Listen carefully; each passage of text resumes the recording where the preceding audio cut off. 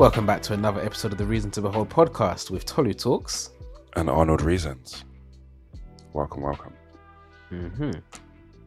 So, this is the last episode in our series around After the Article. We hope that you've enjoyed it. We hope that it's been challenging and encouraging for you. And yeah, we hope you explore the concepts, you get the book, you use it as part of your daily life and your discipleship in walking closer in your faith. So this last episode is basically going to be an overview of what we've gone through and of the chapters in the book. So yeah, let's get into it. Anything you want to say? I just hope it's a blessing to people, man. Because I think even before we even wrap up with the summary, I think one of my major desires, and I've got a feeling I might have said it in this chapter as well, one of my major desires with this book wasn't to make it almost like, yeah, this is the solution and then you kind of nailed it 100%. But it was more, this is almost like a starting point, which should hopefully equip you with enough to be able to go out and continue to blossom in your journey as a believer. To take away the confusion of, okay, now that I've acknowledged that I need to repent, I need to surrender, I need to follow. Now that I've actually accepted and said, all right, cool, I want in on this kingdom.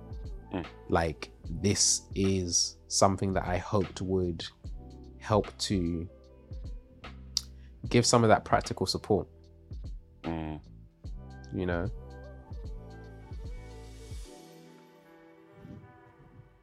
So I hope that's how it benefits every single person listening and reading. And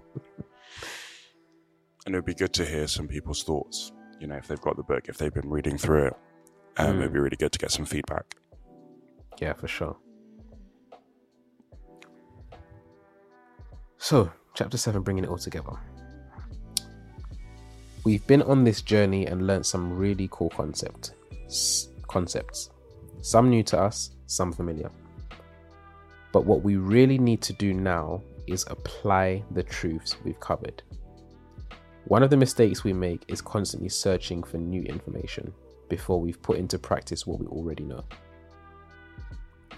Head knowledge alone can easily lead to arrogance and pride, which God actively opposes.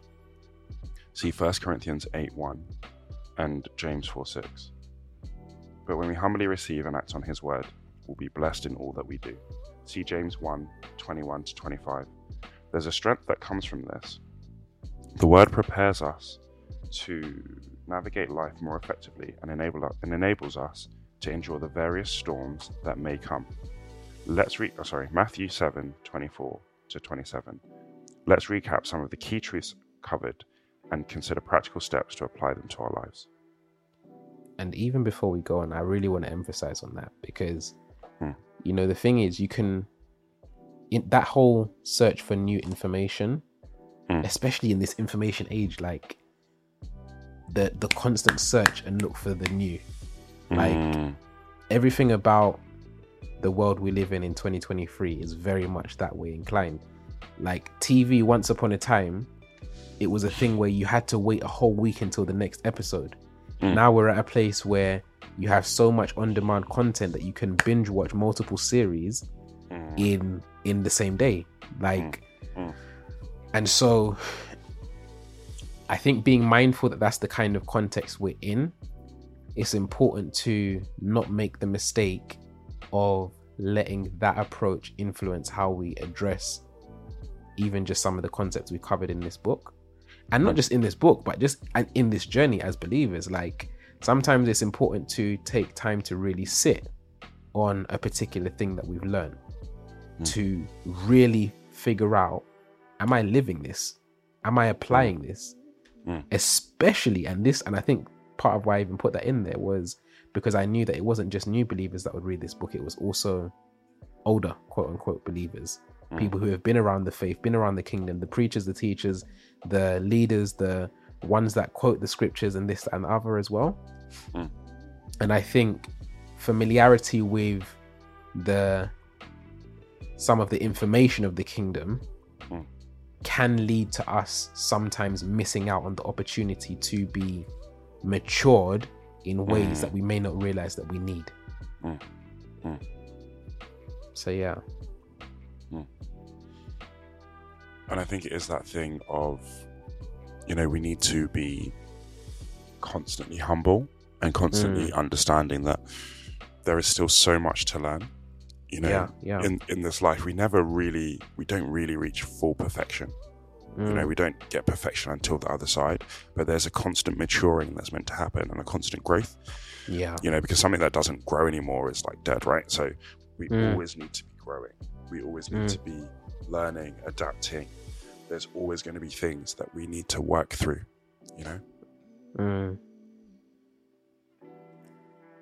Chapter 1, made in the image of God. God created man using the blueprint of himself, Genesis 1:26-28. As his children and earthly representatives, we were made with the very nature of God. He designed us to reflect his attributes and ways, expressing this throughout the earth. This was never about empty religious devotion, but relationship and a way of life.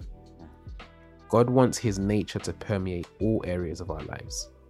He wants us to demonstrate his attributes and ways in whatever we do. Like Adam and Eve, we've all rebelled against God's created order. Rather than reflecting God's nature in all areas of life, we've devised our own way of doing things. Romans 3:23. We've departed from our godlike identity, adopting the sinful nature of Satan. Chapter 2, a bridge for the chasm.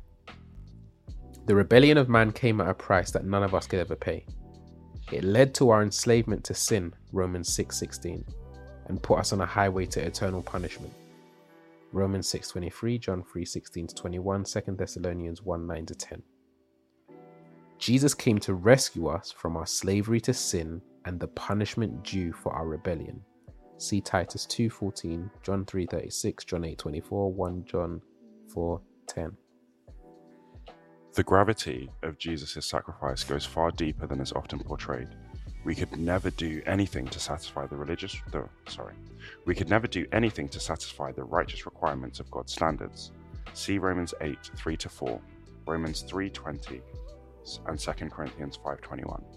So our salvation was a miraculous, undeserved gift in itself. But beyond the great gift of life after death, we've been given the power to say no to our old nature. This was once impossible. We are a new creation as a result of Christ's sacrifice. We've been given a new identity and a new nature. 2 Corinthians 5:17. This is miraculous restoration of the God nature we were given at the beginning of all creation. See Genesis 1:26-27. Chapter 3, be holy for he is holy. The restored God nature doesn't work on autopilot, but requires intentional input from us. Faith without works is dead, and beliefs with no supporting actions achieve nothing. See James 2:14-26. I really like that bit, by the way. Go for it. Beliefs without no supporting actions achieve nothing. And I think that is so applicable to so many areas of life. Like, do you believe that God heals? Like, I think most people say yes, you see it in the Bible, but what's your supporting action? Come on. In terms of that. So when you feel sickness coming up on your body, what do you do? Do you stand upon the fact that you believe that God is healer, or do you say, oh, it's the flu season, everyone's going to get it, it's coming around, like, what do you actually do? So I really like that. God is the one who empowers us to walk out the restored God nature. See Ezekiel 36:22-27, Philippians 2:12-13. But we have to go from just saying we believe this to walking it out in our daily living. We walk out our restored God nature by resisting the devil and the passions of our old sinful nature. We choose instead to submit to God through intentional obedience to his standards. James 4:8, 1 Peter 1:14-16. This is not a matter of trying to earn God's approval and eternal life, since this is a free gift we can't earn. Ephesians 2, 8-10, and Romans 3, verse 20. But it's a matter of walking out the restored God nature and living out the identity that was birthed in us at our conversion. At the core of this restored God nature is our holiness, being set apart and different from what is common because of our dedication to God. Holiness isn't defined by our actions, rather it's our very identity. Our godly conduct, motivated by love, is an outward evidence of our distinct difference from the world because of our dedication to God. Chapter 4. Is it really worth it? What we believe are our restored God nature will undoubtedly be put to the test. We'll be faced with various trials, tests, and situations that will call for us to make a decision. Live out our newly restored identity, or live out our old sinful nature. The fiery trials, tests, and situations give us the opportunity to grow closer to God and learn His ways. But these tests and trials will ultimately force us to eventually answer the question, is a life following God's ways really worth it? What we believe about what we have to look forward to will help us answer that question. If we really believe the afterlife in God's kingdom will be far better than what we have now, it should directly influence everything about our present day lives. It should give us the strength to make it through moments of weeping, mourning, and pain, given the great future we have ahead of us. It should give us the resolve to endure persecution, rejection, and mistreatment for following God's way, knowing there's a time to come when it will all be worthwhile. It should be a key driving factor that helps us make sense of why it's so essential for God's children to live holy, set apart and distinctly different from the ways of this fallen world in light of our devotion to God and pursuit of His way. We're living as strangers in a foreign land, passing by here on earth, and our government is in heaven. So we take our cues on how to live life from there, knowing this same heavenly government with the same standards will shape our eternal future in God's kingdom after this life. Chapter 5. Children of the King. As God's children, we're a new creation with new habits, new values, and a new God nature. See 2 Corinthians 5:17. Everything about how we see life has to be different.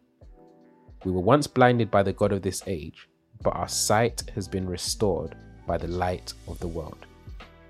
See 2 Corinthians 4:4, John 8:12. The miracle of sight for a blind person completely changes everything. It gives them confidence to walk their steps out fearlessly. Likewise, our adoption into God's family should cause a dynamic, noticeable shift in the way we approach all areas of life. As children of the sovereign Creator, King, and Ruler of all, we should respond confidently when faced by situations that cause most to tremble and fear. It's not that we don't see or feel. We acknowledge what's in front of us, but we surrender it to God. We confidently trust that He is infinitely bigger. We refuse to walk defeated, weighed down by fear and our old nature, but we walk in our new identity, certain that we can trust totally in God's sovereignty. This produces a distinct courage and boldness. See Proverbs 28, verse 1. When people see our courage and boldness in tough situations, this could be what turns their attention to God. See, for example, Acts 4:13 and Philippians 1:27-28. If we let our old nature dictate our actions, then we'll look no different. Chapter 6. The fight for spiritual sight. We have an enemy who wants to destroy us. We don't have to be afraid of him, since he's already defeated. But we do have to stay constantly aware of his cunning ways, knowing that he relishes on the ignorant, the unsuspecting, and the naive. We now have access to the mind of Christ, which is the very mind of God. We now have spiritual sight. We're now able to go beyond our limited natural understanding and interpretations of life.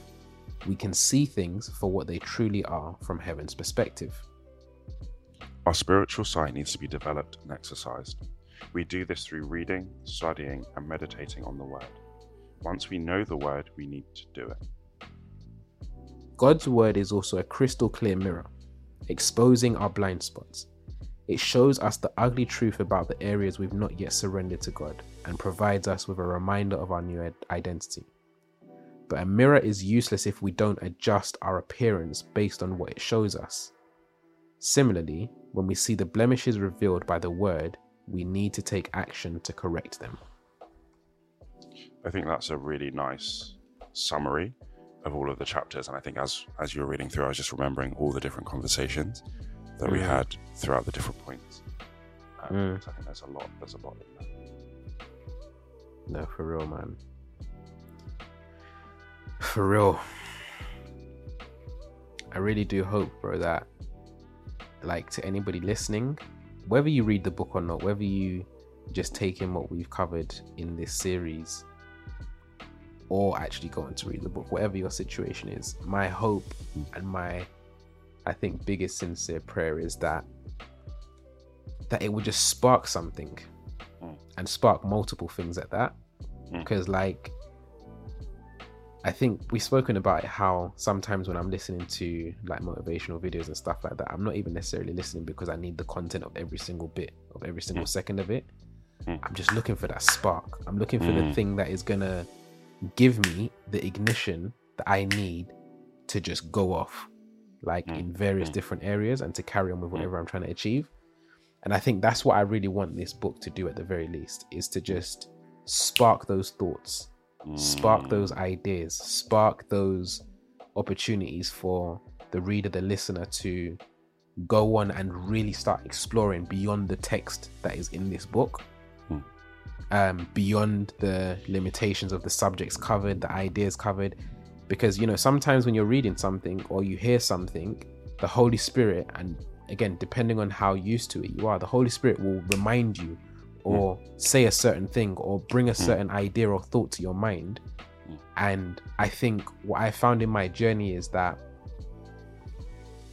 growing in sensitivity to those spark moments where the Holy Spirit gives you something tend to lead to some of the biggest, like, areas of growth, development, understanding him and his ways, and the application of that in my life as well. And that tends to usually be beyond what the content of whatever I'm reading or listening to is, right? So that's what I hope that at the least people get from it, man.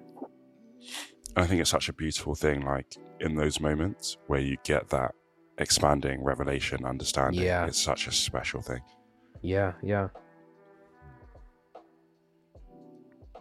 For sure. Let's pray for the listeners and the readers. But we thank you so much for the time we've been able to share with those that would listen as we've gone through some of this book, those that will read it in time to come, those that may have read it. We thank you for the journey that you've taken each and every single one of them on, ourselves included. We thank you for the lessons. We thank you for the insights and just the opportunities for us to reflect you and your kingdom and your way more than we did before. Abba, I just ask that by your Holy Spirit, you would speak to each and every one of us, meet us where we are, give us the areas that we need to focus on, the areas that you are inviting us to sit with you, to explore, to discover, and to be changed by your way, by your word, and by your truth. And I pray that above all things, that we wouldn't be those that would just hear your word, those that talk about your word, those that preach, teach, and regurgitate your word. But I pray that we would be those who would be transformed by the application of your word, and those who are living testimonies of what it means to be a child of light. Would you help us in our areas of weakness, strengthen us where we need strengthening, and provide each of us with the right support to continue journeying this journey. We thank you for all these things, and we trust that this will only be a pit stop along this amazing journey that you're on with each of us, and one that would equip and enable us to continue along the way. In your name we pray. Amen. Amen. Amen. Amen. Thank you guys so much for listening, and we will catch you on the next episode. Peace. Peace.